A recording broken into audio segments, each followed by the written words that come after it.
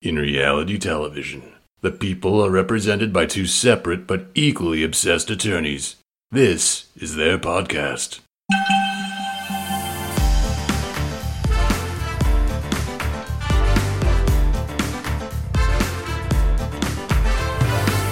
Hi, I'm Ceci. And I'm Angela. And this is the Bravo Docket.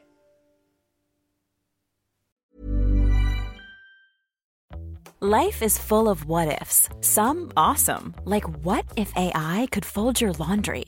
And some, well, less awesome, like what if you have unexpected medical costs?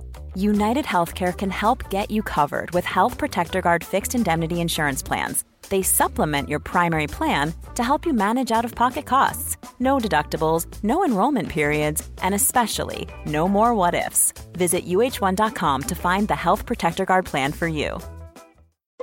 Since 2013, Bombas has donated over 100 million socks, underwear, and T-shirts to those facing homelessness. If we counted those on air, this ad would last over 1,157 days. But if we counted the time it takes to make a donation possible, it would take just a few clicks. Because every time you make a purchase, Bombas donates an item to someone who needs it.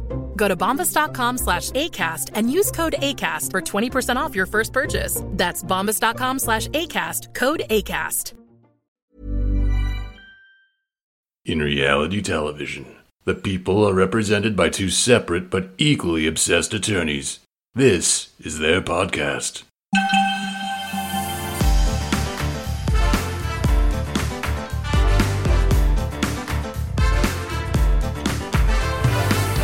Hi, I'm Ceci. And I'm Angela. And this is the Bravo Docket. Hey everyone, and welcome back to the Bravo Docket. Before we get into today's episode, we want to talk about our appearance in the Jen Shah documentary that appeared on Hulu on Monday. I don't know my date.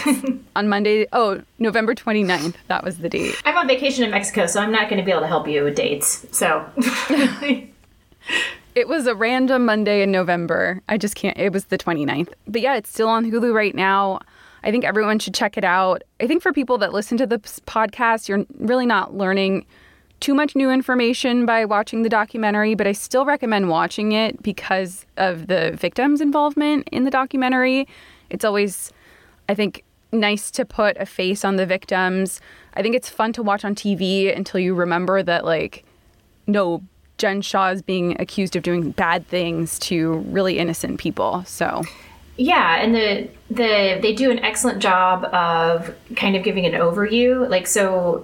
Ceci and I were talking about, we were just on Brian Bailey's podcast, and we talk about that there. I suggest you listen to the episode. It's great. Also, we love Brian Bailey, so bad it's good. Excellent podcast. He's super high energy, super fun. They do a good job of explaining things in a way that your significant other could watch it with you. And even if they aren't interested in Bravo, they would still be interested in what's going on. And they explain who Jen Shah is and stuff like that. So we think that's really good. We'd also like to say the producers did an excellent job. I mean, they had a short amount of time to put everything out. They very carefully fact-checked everything. I mean, they were very diligent about making sure everything that they aired had been... It was real journalism, and we appreciated that, and we were grateful for the opportunity. Yeah, definitely. Yeah, and they were really careful. I mean, we spent 3.5 hours, 4 hours recording, and they made sure that everything we said was backed up on the record and that we didn't say anything without making sure we said that it was an accusation or alleged. And that's kind of similar to what we do in the podcast. We want to make sure that we're presenting it all accurately. But yeah, I think we had so much fun doing it. It was so fun to watch. I don't think I ever could have imagined that we would be in a Hulu documentary. I know, it's amazing. I don't know. That wasn't... I wanted to do the podcast because I thought it would be fun for my own benefit to go through the legal docs. So seeing other people appreciate this podcast and then getting the opportunity to do something like that was just not even on my radar. Really, really cool. Yeah. We had no idea when we started this podcast that we would have the love that we have from our fans, and we appreciate it so much. Y'all's support is amazing, and we are just ever more motivated to do a good job, keep putting out quality stuff. And we have so many things coming up. There's so many interesting new legal stuff coming up. We have our huge list of the stuff that has gone on in the past. And Ceci, should we talk about our Patreon? Yeah, so I was going to say, like, we don't necessarily need financial support. We do this for fun. We would do this, we do it on our own free time. But if you want to help support the podcast financially to help cover some of the costs that go into making the podcast, like the website hosting, the Pacer fees, what else? Hosting fees. Oh my God, there's so many little subscriptions that we have just to put this out. I mean, Ceci and I are ethical, so we don't use any of our work stuff for any of this. We are very careful. We don't cross anything over. So it's like we have to get our own Adobe subscriptions. We have to get our own, Microsoft subscriptions. We have to get our own subscriptions so that when we on Spark. So when we're posting certain things, I do all the video editing. Ceci does the audio editing, which, by the way, the whole reason our podcast sounds so good is because of Ceci. She is a meticulous audio editor, and she's done so much to help. Putting it on my resume. Yeah, you should. You are like an audio engineer now. It's amazing. But it takes a ton of time away from like other things that we would be doing, and we love doing it. But it's also like, this hasn't benefited my husband at all. And now I can be like, oh, well, I have to watch Bravo. I don't have an excuse. Like, this is for the podcast. It's important. Yeah. Yeah. But so along with supporting us on Patreon, you get some benefits. Like, you get to vote what the next episode should be. Like, we'll give you polls, things like that. One of the coolest things that we're offering, or the coolest thing, is a chance to do a live Zoom with us, to chat with us about things we've covered, like cases we've covered, legal concepts we've covered, not your personal legal issues. We are not giving legal advice. There's no legal advice on the Zoom. I will be likely drinking a White Claw, hanging out and talking to you guys. But we enjoy talking about the cases so much, and there's so much that we can't put in every podcast because we do have to keep it at a reasonable amount of time. And we just love our fans and are excited to talk to you guys. Yeah, so that tier has a limit. So sign up if you want to take part in this month's Zoom. There's going to be one every month. But yeah, anything else you want to talk about before we get into the fan questions? And that's what this episode is. So we opened up the floor to all of our listeners to provide us with questions that they had about the Girardi case. But before we dive in, anything else? Oh, I just wanted to say, so like we met on Reddit. We are still on the Real Housewives sub, and we love it. I had noticed some things about how the documentary about Jen Shah they were very careful to say these aren't necessarily Jen Shah's victims. And I think there was maybe some criticism of that. And one of the things I'd like to say is that's because ABC is being so careful and doing such a good job to make sure that like this is real journalism. But the government is alleging that Jen Shah was at the very top tier. So that would be like, I'm trying to figure out a way to explain it. That would be like, if you understand how MLMs work. Now, this wasn't an MLM, but if you think about how an MLM works, the people that start the company and then, let's say, for example, sell leggings, and they have what they call independent retailers selling leggings, and then those people have to purchase from them. And then at the very end of the line, those other independent retailers have like their own, upline or whatever. Then the person that buys the crappy leggings is the victim. So there's a long chain in between, but the whole reason the whole chain exists is because of the people at the top. So what the government is alleging is that Jen Shah is at the top, and also that she had her own sales floor in Manhattan. Not that she was personally making the calls, but that she had a sales floor. And then also that her companies did business with these other companies that prevented the chargebacks and the credit cards. So the ABC did a good job, and they were very careful not to say, like, this is one of Jen Shah's victims, like she sold anything specifically to them, if that makes sense. So I did want to kind of clear that up if what I said helped at all. Yeah, I think that does clarify. And even so, even if they weren't directly involved in Jen Shah's alleged scheme, it's still nice to see how people can be affected by similar schemes. So right. And I think that's another great thing about the documentary is that it's going to help get the word out there about these types of schemes and maybe prevent someone else's parents or grandparents like from being taken in by this type of stuff. Right. Yeah. And I really enjoyed how the investigators were like, come forward. You could still help us. Yeah. Yeah, that was great. All right, so let's get into the questions. We have quite a lot. But they're all really thought out. Some are pretty fun. Yeah, you guys are smart. Our fans, we feel like we have the smartest fans. You guys sent questions that were so good. Really, really good. So let's just go down the line. The first question, we've broken them up into categories. So I broke them up into Erika's finances, Erika's behavior, defenses, allegations versus fact, charges at play, and then miscellaneous. The miscellaneous ones are the fun ones. First question under Erika's finances. How much do we think she's spending on legal services? I think to understand this, we should understand how many cases she's involved in at the moment. So she's defending herself in 2 bankruptcies, in the adversary petition that was filed directly against her. She's now defending herself in the Edelson case, which was unpaused. And then there's a Sheldon Finn case, which we haven't explained before, but basically it's 2 law firms that filed claims against her and Tom Girardi. The ones that have to do with the finances are being handled in the bankruptcy, so those claims are part of the bankruptcy proceedings. But there are claims that have survived that are against Erika, and that's aiding and abetting a breach of fiduciary duty and financial elder abuse.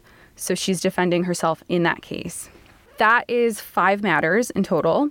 Just going to give you an example of how much a law firm could charge. So in the adversary petition against Erika, the attorney Evan C. Borges from Greenberg Gross LLP, which is a firm located in Costa Mesa, is representing her.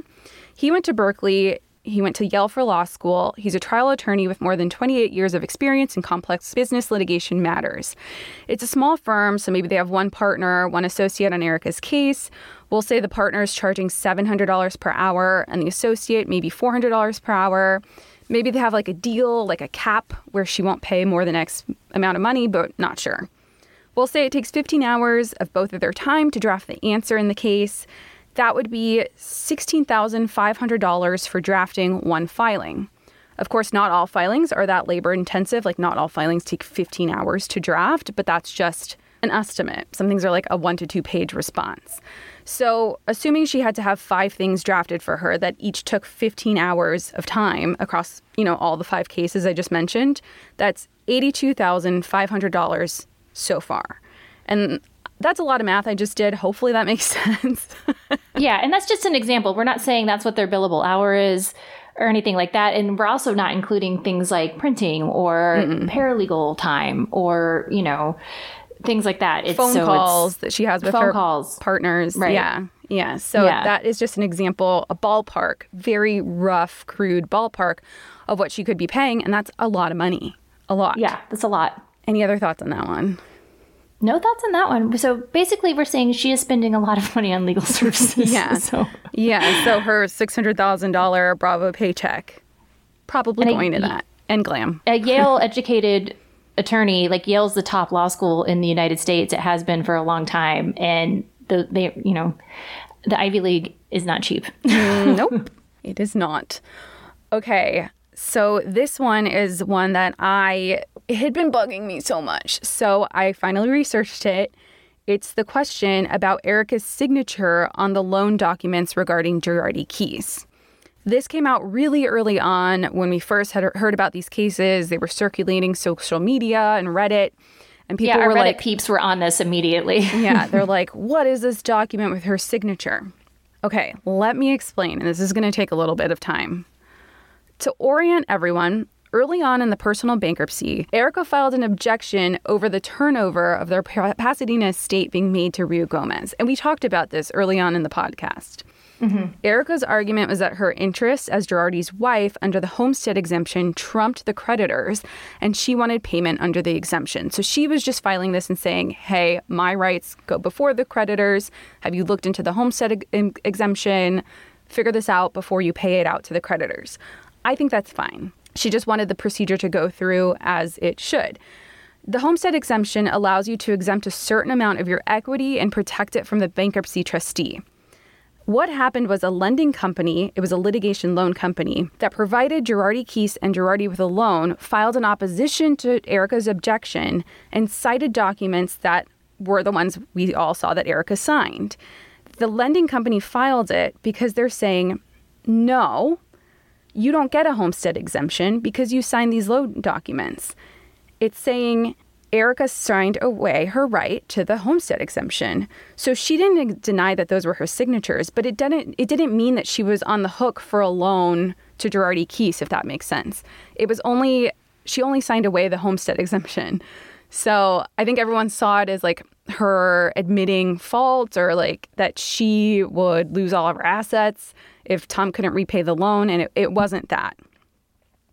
But I think people took it as if those were her signatures. And didn't she deny signing them? I believe in her response, she denied signing them. No, she didn't deny signing them? No, she hasn't denied signing them, and she hasn't denied that they weren't verified. Oh, yeah. I thought she did deny that, because that, oh my God. Okay. Because that, people are taking it as, okay, the date that she signed those, that was obviously like before there was a bankruptcy, before all of this stuff came out, that which, if you are having to sign away your homestead exemption, that would mean that the creditors are like, clearly we don't trust you that you have assets. Like that the lenders are saying, like, we don't trust you that you have enough assets. So we want some certification that if you are forced into bankruptcy, that we can get your house, that we have a seniority over you towards your house. Like, so you don't get your homestead exemption. So that's a pretty big deal. Right. So it was on September 17, 2019, she signed, the agreement says, I agree that California Attorney Lending to Inc. has first lien on any assets owned by Thomas V. Girardi and any assets which are community property. And that was Exhibit B. And then she also said it is agreed that any obligation from the law firm to Thomas Girardi, the estate of Thomas Girardi, is waived until Counsel Financial is paid in full. And that was attached as Exhibit C. So those were the two documents that were floating around Reddit. And then, I mean, without researching it, just my gut instinct is that she didn't get her homestead exemption because Rio Gomez is getting like a significant portion of the sale of the property. So yeah. So that was that.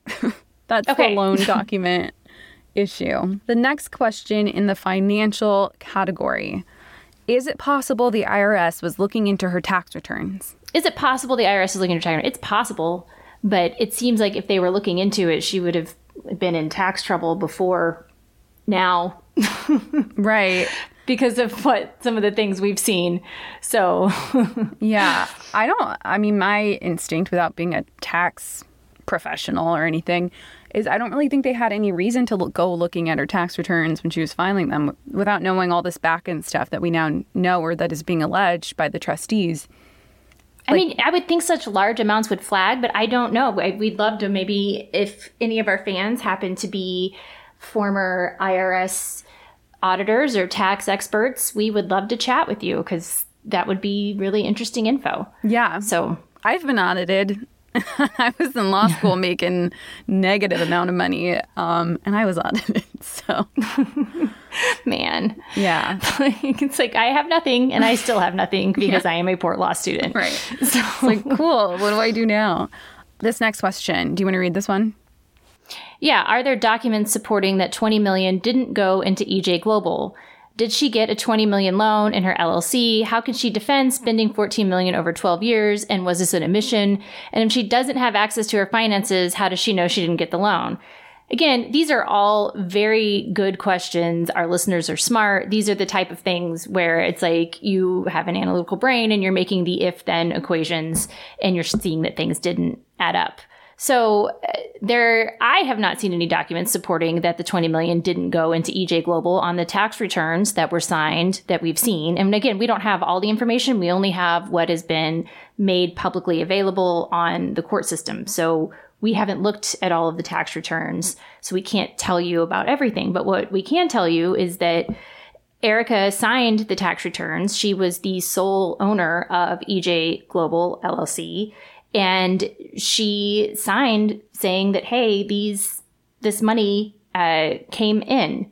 So she also claims that she signed the Girardi's personal tax return. She even talked about that in her book, Pretty Mess, saying, well, how do I know that it's half ours? Because I see the tax returns and I sign them. So we haven't seen anything to the contrary. We've only seen what is publicly available. And then also we are aware of what Erika has said, both in her book and at various times, like on Watch What Happens Live. Well, I would know because it's my company and I make my own money. So what about her answer? she said some stuff in her answer, right? Yeah. So like in her answer that she filed, she claims that she relied on tax professionals and lawyers, and that she's not a lawyer, and that she only has a 12th grade education, and that she relied on those people to be documenting this information accurately.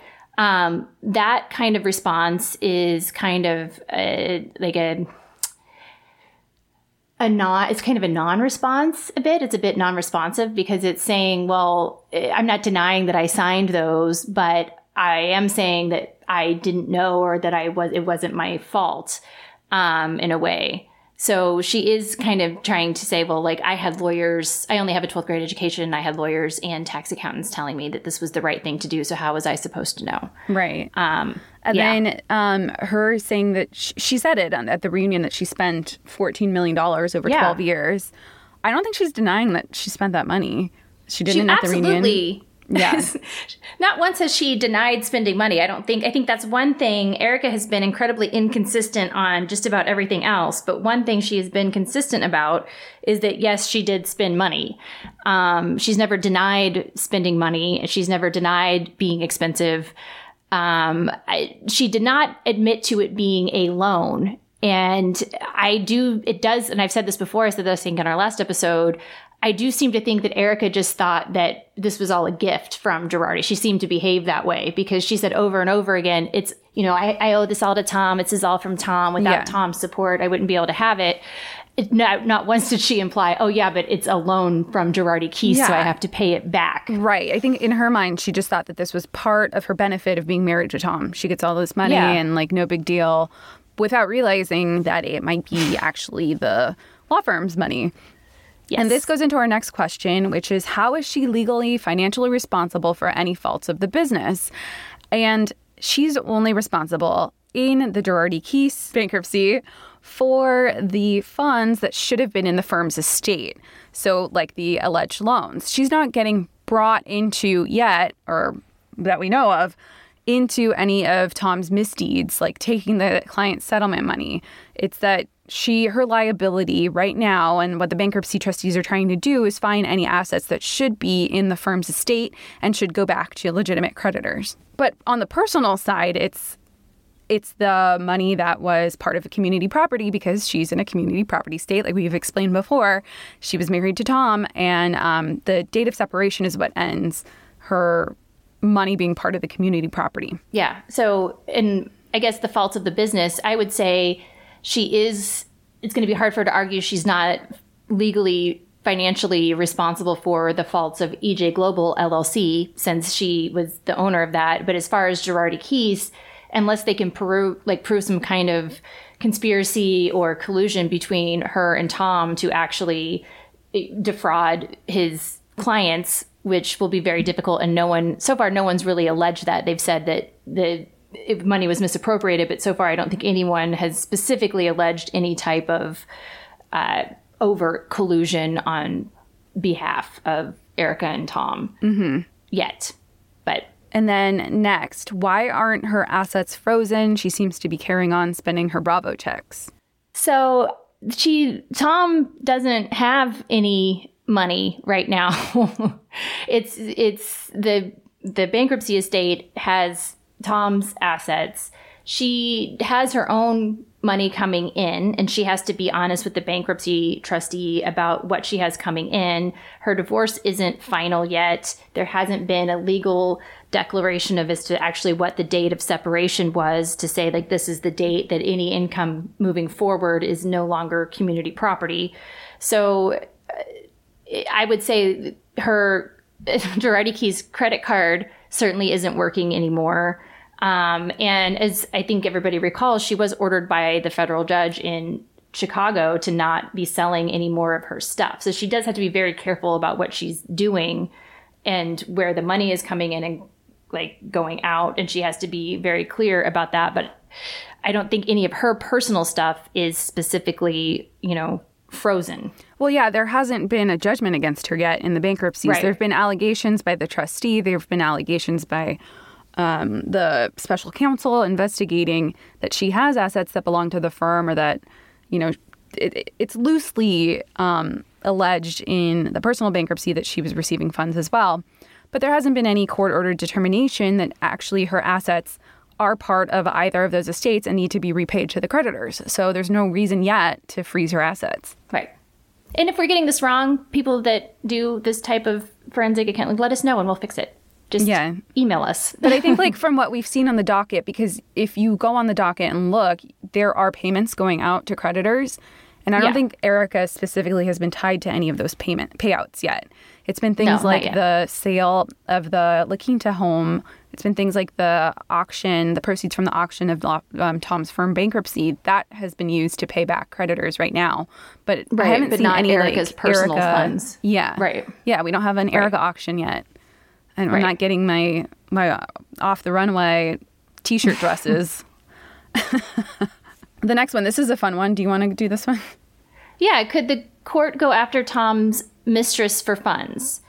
I mean, this is, so they're in, I believe, in both bankruptcies, both in the Girardi Keese bankruptcy and in the personal bankruptcy, the trustee has filed motions and has been approved to file things where they are going after specific things that could be fraudulent transfers within the bankruptcy. So like within a limited amount of time that the bankruptcy was filed, if there has been a transfer of assets prior to that looks like it's fraudulent, then the bankruptcy trustee can go after those. So we don't have any specific information about it yet. But if there was, say, for example, a huge transfer of funds within like 6 months before the bankruptcy was filed that looks very suspicious to a woman who may or may not have been Tom's mistress, I think the bankruptcy attorney will look into that.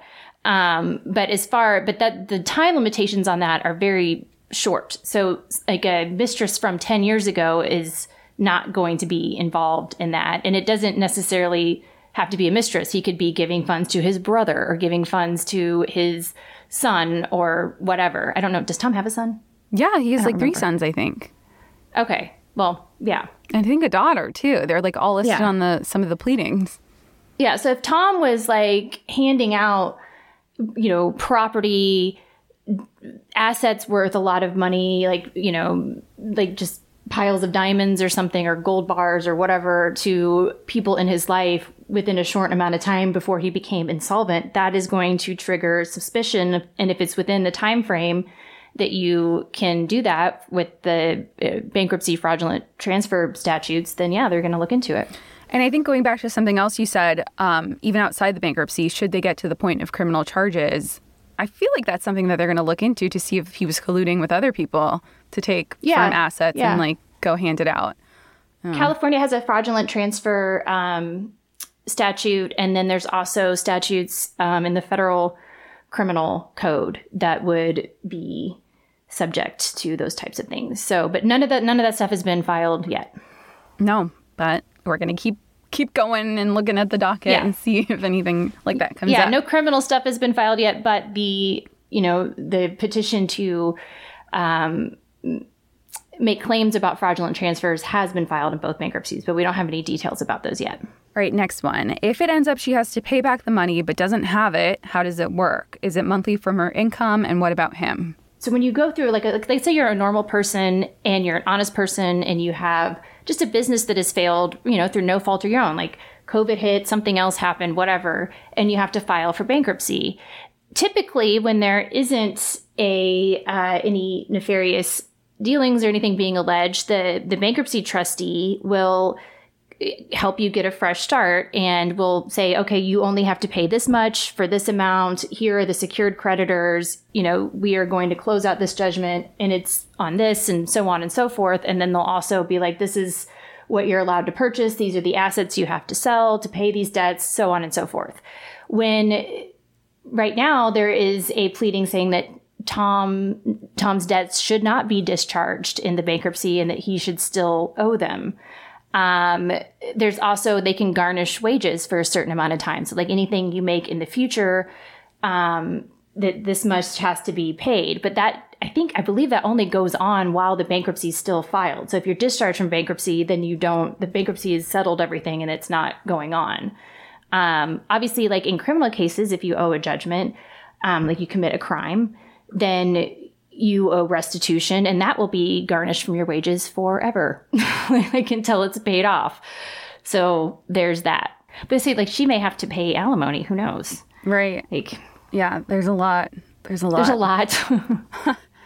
All right. The next category we're going into is Erika's behavior. And I think this is specific to the reunion. I think we covered a lot of this already in our past 2 post-reunion episodes, but let's get into it. Can you please address the fact that Erika stated the best way she can help the victims is to assist in court filings, but in reality, she is filing motions to obstruct their ability to get money? I think we kind of addressed this one in our first episode about how she's been very litigious and has blocked nearly everything with some filing or another, like the homestead exemption that I mentioned earlier. She's challenged certain creditors. She hasn't really been helpful. She's been zealously filing things, but that's I go both ways on this one. We have an adversarial system in the United States. Yeah. So it is, a lawsuit is starting a fight. It's starting a war. And you can make it as contentious as you want. I would say she has been aggressively defending herself and making claims in pleadings. And I would say she's, I really didn't like some of the things where she appeared to be being less than forthright. Well, you tell me what you think I have, and then I'll tell you if that's right or not. Like, I wouldn't say that is really going out of her way to assist the victims.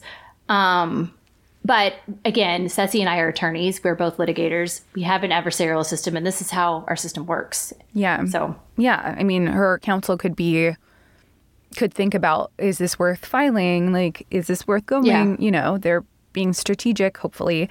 And who knows what they've talked her out of? Perhaps we don't know. We don't know what those attorney-client privilege conversations are. For all we know, Erika's saying, well, I'm not giving them anything. And, but we don't know. And maybe this is them saying, no, how about we only file this? Or how about we only do this? For all we know, we don't know. Yeah. And there have been some filings where it's like she wants to make sure this is being done correctly and it's following the correct process, and that creditors are legitimate, because some of the creditors are not going to be legitimate creditors. Not everyone that is filing a claim against Tom or his firm deserve to be paid. Or secured right. claim. So, and that's normal in any bankruptcy. So. Since 2013, Bombas has donated over 100 million socks, underwear, and T-shirts to those facing homelessness. If we counted those on air, this ad would last over 1,157 days. But if we counted the time it takes to make a donation possible, it would take just a few clicks. Because every time you make a purchase, Bombas donates an item to someone who needs it. Go to bombas.com/ACAST and use code ACAST for 20% off your first purchase. That's bombas.com/ACAST, code ACAST. Life is full of what-ifs. Some awesome, like what if AI could fold your laundry? And some, well, less awesome, like what if you have unexpected medical costs? United Healthcare can help get you covered with Health Protector Guard fixed indemnity insurance plans. They supplement your primary plan to help you manage out-of-pocket costs. No deductibles, no enrollment periods, and especially no more what-ifs. Visit uh1.com to find the Health Protector Guard plan for you. Hiring for your small business? If you're not looking for professionals on LinkedIn, you're looking in the wrong place. That's like looking for your car keys in a fish tank. LinkedIn helps you hire professionals you can't find anywhere else, even those who aren't actively searching for a new job but might be open to the perfect role. In a given month, over 70% of LinkedIn users don't even visit other leading job sites. So start looking in the right place. With LinkedIn, you can hire professionals like a professional. Post your free job on linkedin.com/people today. Legal team. Have you guys been on Quince's website recently? I shopped on there like 3 years ago for the first time and bought myself a bunch of cashmere sweaters. I lived in the black cashmere sweater, lived in it. And I hadn't shopped on there for a while because my cashmere sweaters lasted for a really long time. But I decided to go back on there, and oh my gosh, have they completely expanded everything that they offer.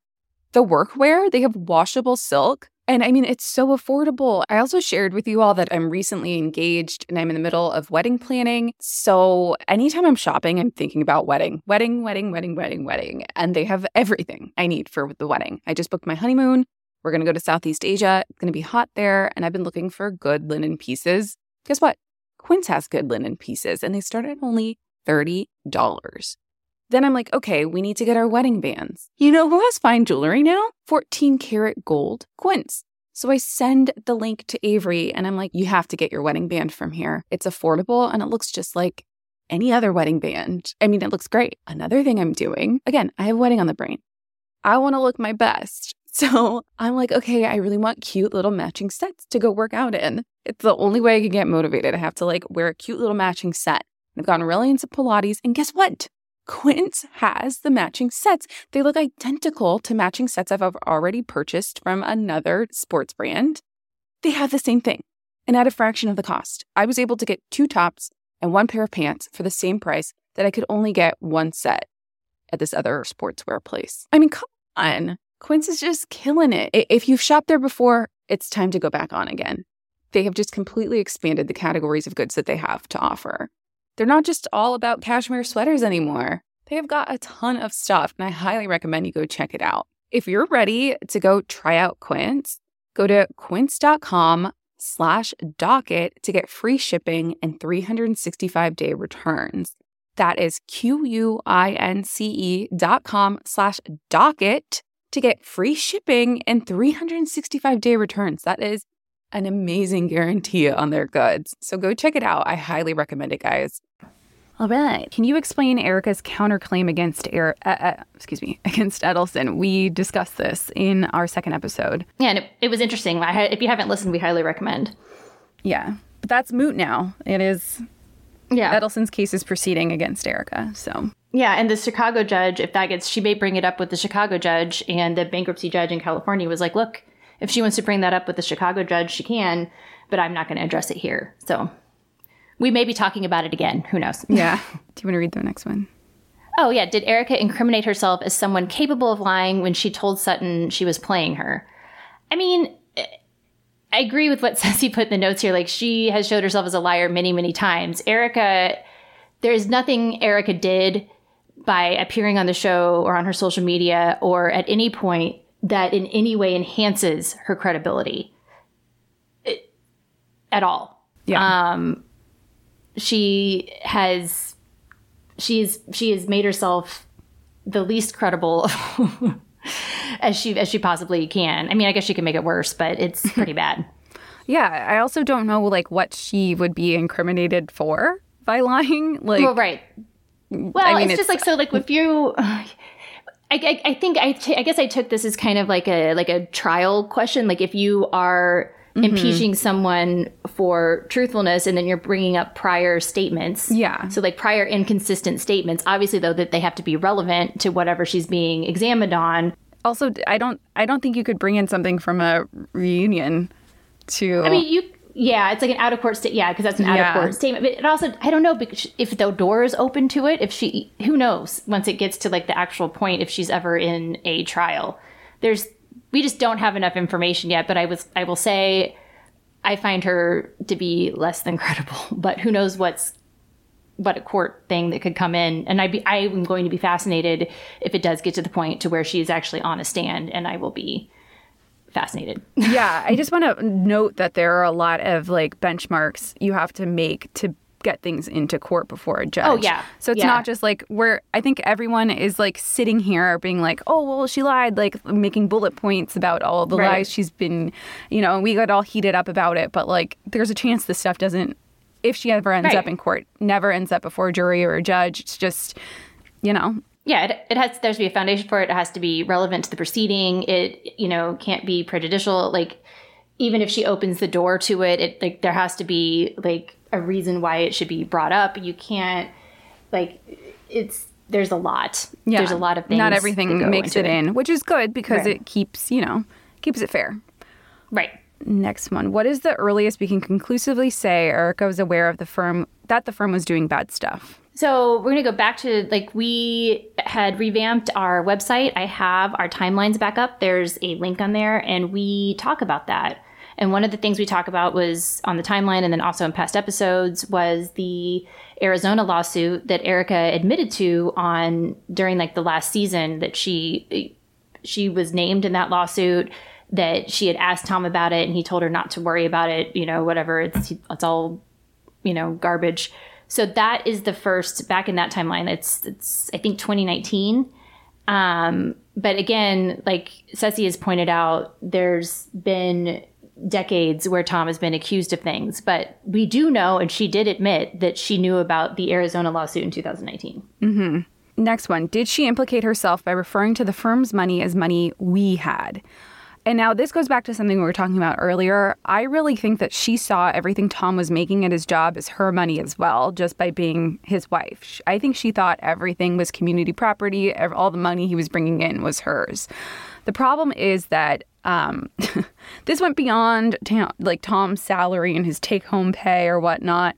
What is being alleged is he was taking client settlements and loaning them to her, and it's money that should have been going to their clients. So that there is the flaw in her belief. So I don't think she incriminated herself by saying we. What do you think? I mean, these are all things that would be asked about in a deposition, but not necessarily that would come up in court. So. Yeah, I don't think a prosecutor is going to go look up the reunion and be like, oh my God, she said we. But but you would certainly ask that in a deposition. Yeah. But, we're just super vigilant fans watching and being like, well, she said this, but it's not really necessarily how it'll play out. Next one. Would sympathy for the victims hurt her? No. I'm going to say no. I think saying I feel awful about what I've read and the fact that, I think she could say she feels awful about anyone being victimized in that way, and that the circumstances are terrible for them, especially because the ones that have judgments. So for Gomez has the judgment that's not alleged. There's several other victims that have judgments. It's not alleged. Yeah, so there are people that have established that they weren't paid and that they are legitimate victims. She could say she feels bad for them. I think the best thing she could do is be quiet and not go the other way. She's kind of going far in the other direction where she's saying I'm the victim and feel bad for me and woe is me and Tom fucked me over. But yeah. Compare her behavior to others facing legal issues on Bravo.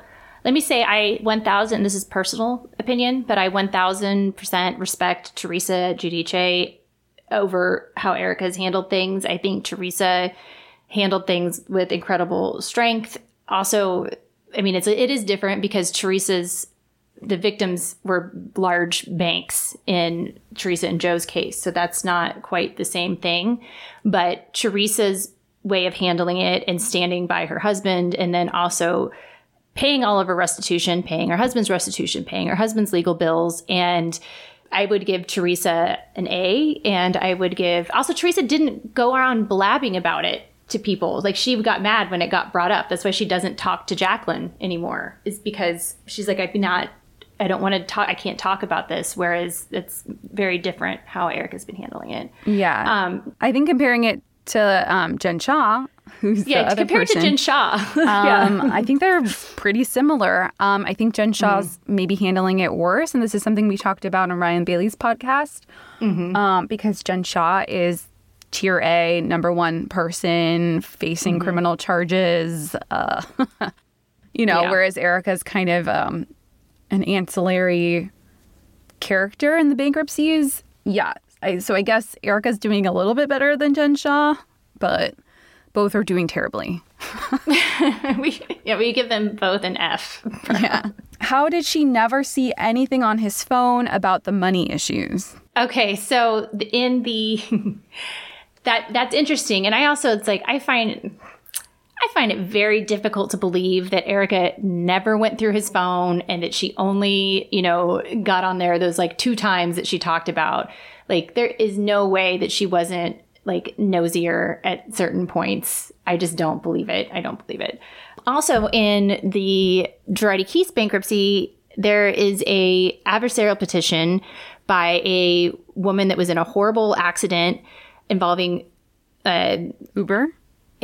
I think Uber, yeah. And she got a large judgment, and then she was seeing this stuff play out on TV as she was not getting paid. And she alleges in her petition that Tom was texting her and calling her and like sending emails and things like up until like almost past the time where it appeared that Tom had been, it's like right before the time when Tom got put in the conservatorship. Yeah, so it was like after he was found in contempt, after his assets were frozen, after he got put into an involuntary bankruptcy, he was still texting her that he was going to get her money back. And that everything was fine. And like, you know, and he was paying her certain checks from certain accounts. I mean, all of this stuff is up there. And so that was a good question for somebody to ask that, you know, how did Erika never see anything in his phone about the money issues? I find that very difficult to believe that she didn't have some knowledge of that. So that was a good question. Yeah, because he was like texting him, calling him, leaving those same voicemails that we heard him leave like on the Hulu documentary. Yeah. Oh, yeah. Sorry, I was going to read the declaration, but I can't find it. I thought that was really interesting.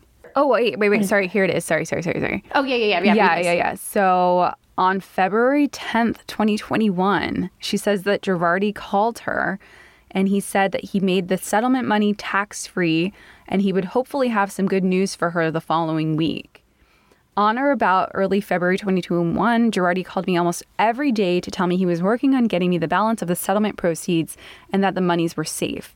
He called me almost every other day throughout March 2021, and he stopped calling me in April 2021. And then that's when she filed the complaint in this case. That is insane when you think about that's crazy. The timeline. Like, go look at the timeline that Angela has on the website and compare it to these dates that we just read. Yeah. Yeah. That's like after the LA Times article. Yeah. No, because she talks about how she was like seeing this stuff coming out, and then she's asking him directly about it. Like, yeah, and he's still saying, "Don't." It said your assets are frozen. Don't I need to be worried? And he's like, "No, it's fine." Like, yeah.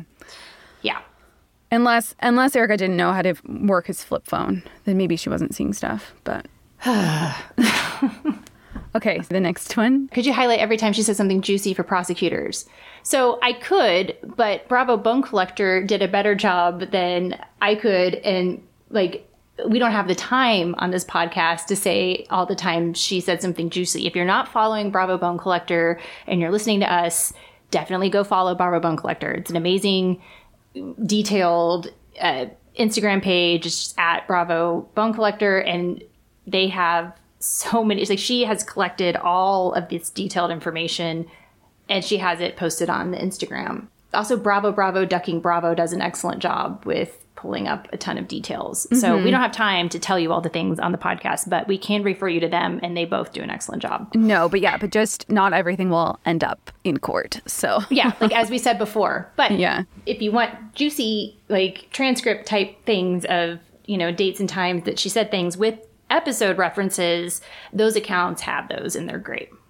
Was she being coached during the reunion by attorneys on how to answer? There's no way she wasn't. And one thing when I was watching the reunion, Erika was able to appear on Broadway and memorize lines and sing and do dance moves. And none of that is easy. I feel like being on Broadway is one of the most difficult things you could do. I think she actually got good reviews. And I think people that saw it, from what I saw, said that they were impressed by how well she did. I feel like she prepared for the union like she prepared for a performance. I don't think she had a good performance, but I think she definitely prepared for it like she would prepare for something else. To be fair, I think all the housewives prepare for the reunion. Let's be honest. Yeah. I think they all have a sense of what's coming up. So even if Erika wasn't handed the questions, it's pretty obvious what's going to come up. So I think she definitely met with her attorneys to figure out what she could say and the boundaries of what she could say, and to keep using the word alleged. And that's why she keeps saying alleged victims. I think she was just sticking in alleged everywhere she could, because her attorneys were like, don't claim anything's fact, you know? So I think she got a little tied up and forgot when she could say alleged and when she couldn't and stuff like that. But yeah. Okay. Next category. Why did Erika suggest Tom didn't steal the money? Is there an alt explanation? I mean, I think she wishes he didn't. And I think she would like to figure out a way to pin it on his partner somehow, so then she could try to sue. And again, like, Tom was the only, like, senior partner in that firm. Like, he's the one that controlled everything. So that would be, from what I understand, incredibly difficult to claim. But I think she would love to pin it on someone besides Tom. And I still think she's going to do everything she can to point fingers at anyone else but her and Tom. I mean, she already is. She's like asking them to go after the secretaries and stuff, like we talked about in another episode. Yeah. So I think she's trying to point her fingers at everyone else. But maybe she like dumbly thought that he was actually investing their funds, like he said he was, or that there was some money somewhere coming in at some time, and she had a false sense of hope that, I don't know, the money was still out there somewhere. I don't know. I mean, we can just listen to the last episode if you want to know how I feel about it. I rant pretty much the entire time. All right. So this one I did some research on. How is Tom's incompetence a defense? How will it help him? How will it affect Erika? And so this is I looked it up in how it would affect him in a criminal situation, which, like we've mentioned many, many times, there haven't been criminal charges filed against Tom or Erika. But you have to be competent in order to stand trial. It means that you have to understand the nature of the court process. This is a grasp of the charges and the parties involved. It ensures that a criminal defendant can rationally assist in their own defense, and a person who isn't competent to stand trial cannot be convicted of a crime. Courts require competency before defendants stand trial in order to preserve due process, and that's to make sure that the proceedings are fair. This is a Sixth Amendment right. And there are ways to test this. They'll have, if it gets this far, if it gets to criminal court, and if someone is like challenging his competency, or if his own counsel is saying he's incompetent to testify, there will be a hearing about that. And they're going to look at things like if he can communicate with defense counsel adequately, if he can understand and process information, if he can make decisions regarding the case, if he understands the elements of the charges, the gravity of the charges, and the possible penalties. Things like not being intelligent, not being educated, language difficulties, challenges in communicating, those are not factors when you're considering competency. So just want to note that. And it's not the same as insanity, which is a defense to carrying out the crime. This is just, you can't even, you're basically not there enough to understand the charges against you. So how can you be found guilty? You have to have the right to confront your accuser, and then you also, have to be competent in order to testify and understand what's going on.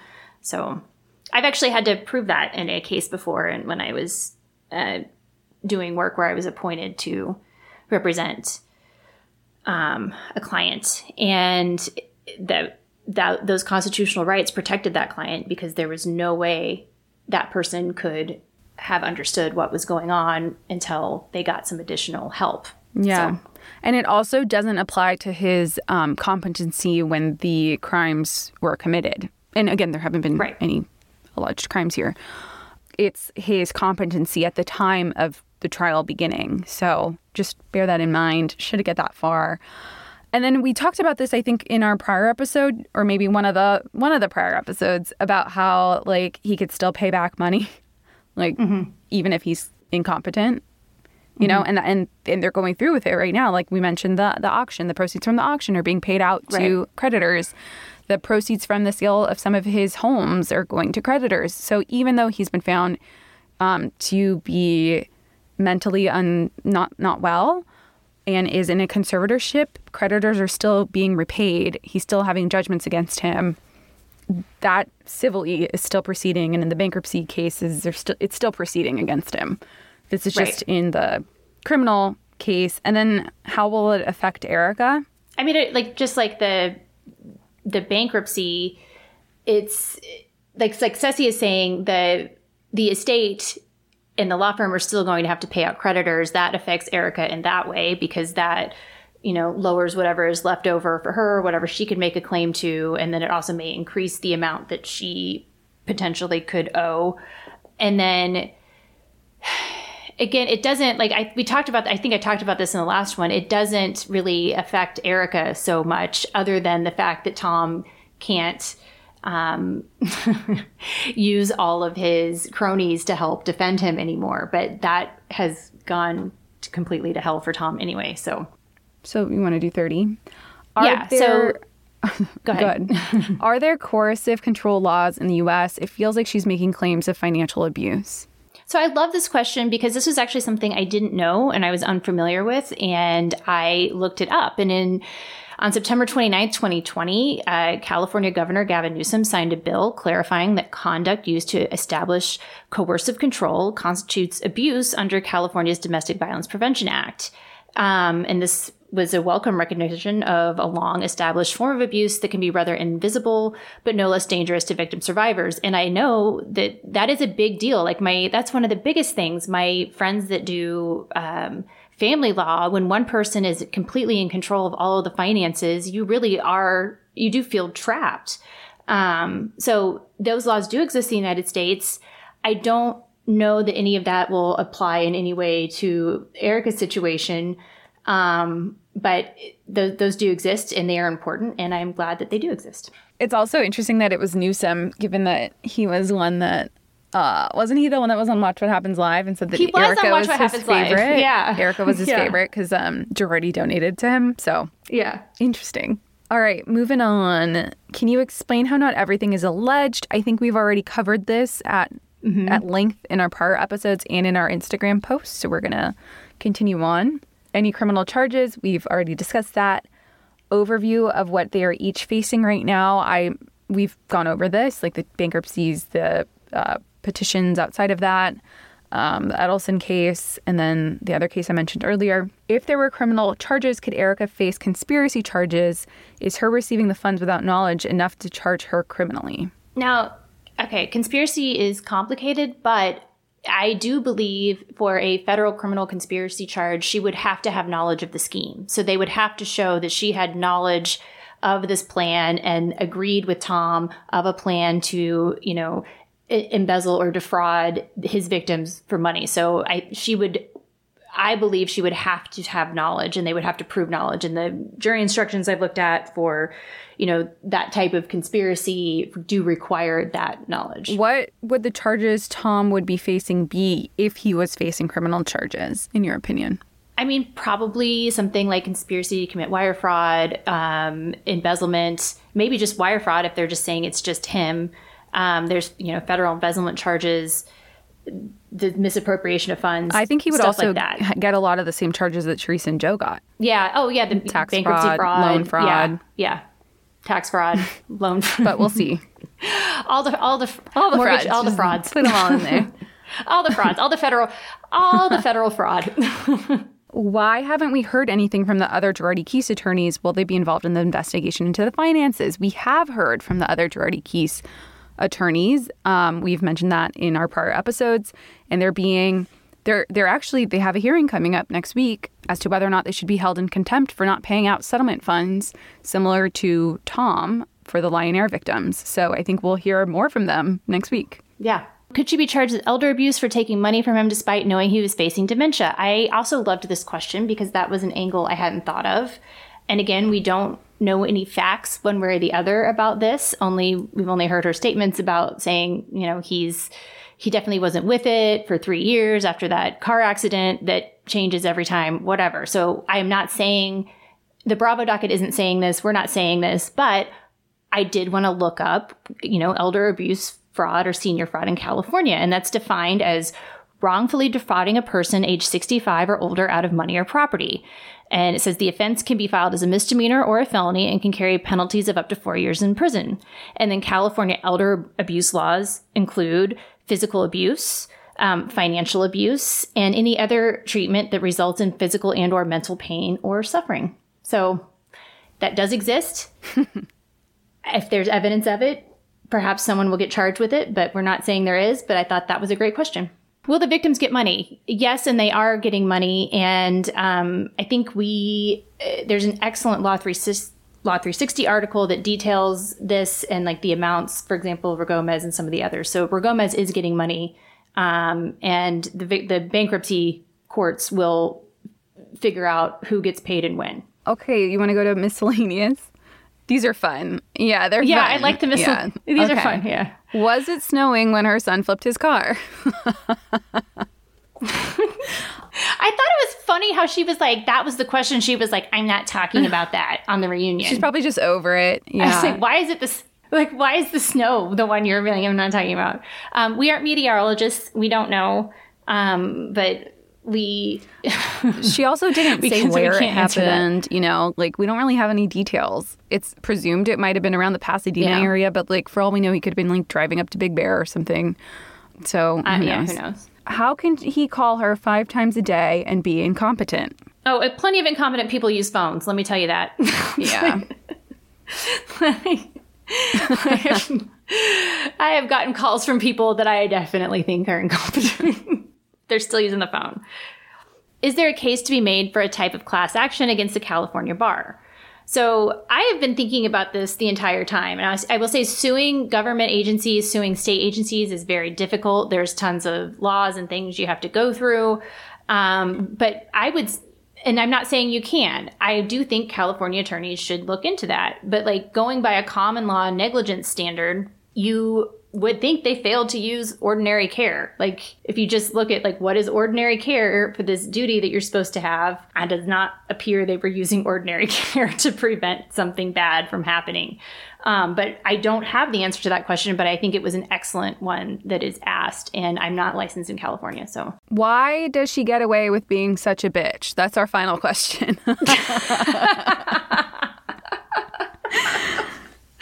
Unfortunately, there is no legal cause of action for she was being a bitch or he was being a bitch. There is not a criminal or civil charge for that, for being a punk ass bitch. And I mean, a lot of people would get charged if there was. So thank God there isn't.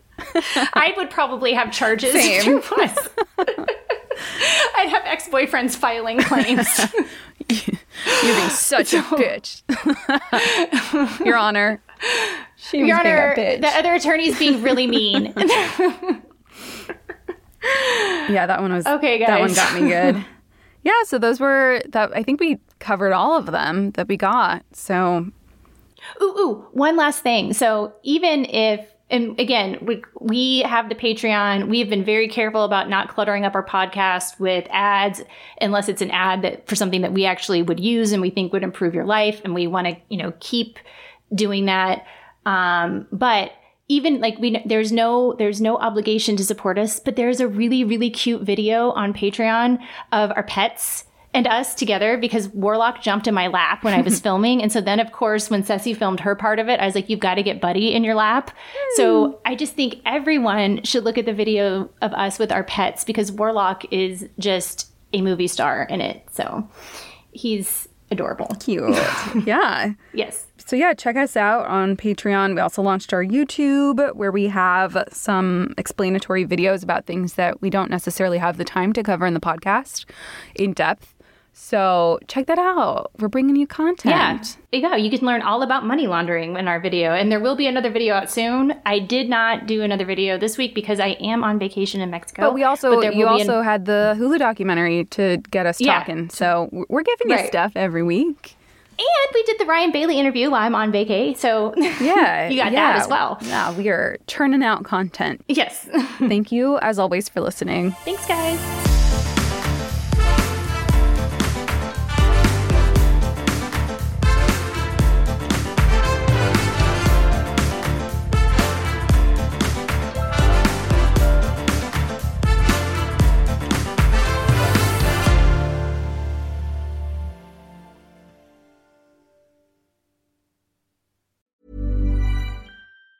Planning for your next trip? Elevate your travel style with Quince. Quince has all the jet-setting essentials you'll want for your next getaway, like European linen, premium luggage options, buttery soft Italian leather bags, and so much more. And it's all priced at 50 to 80% less than similar brands. Plus, Quince only works with factories that use safe and ethical manufacturing practices. Pack your bags with high-quality essentials you'll be wearing for vacations to come with Quince. Go to quince.com/trip for free shipping and 365-day returns.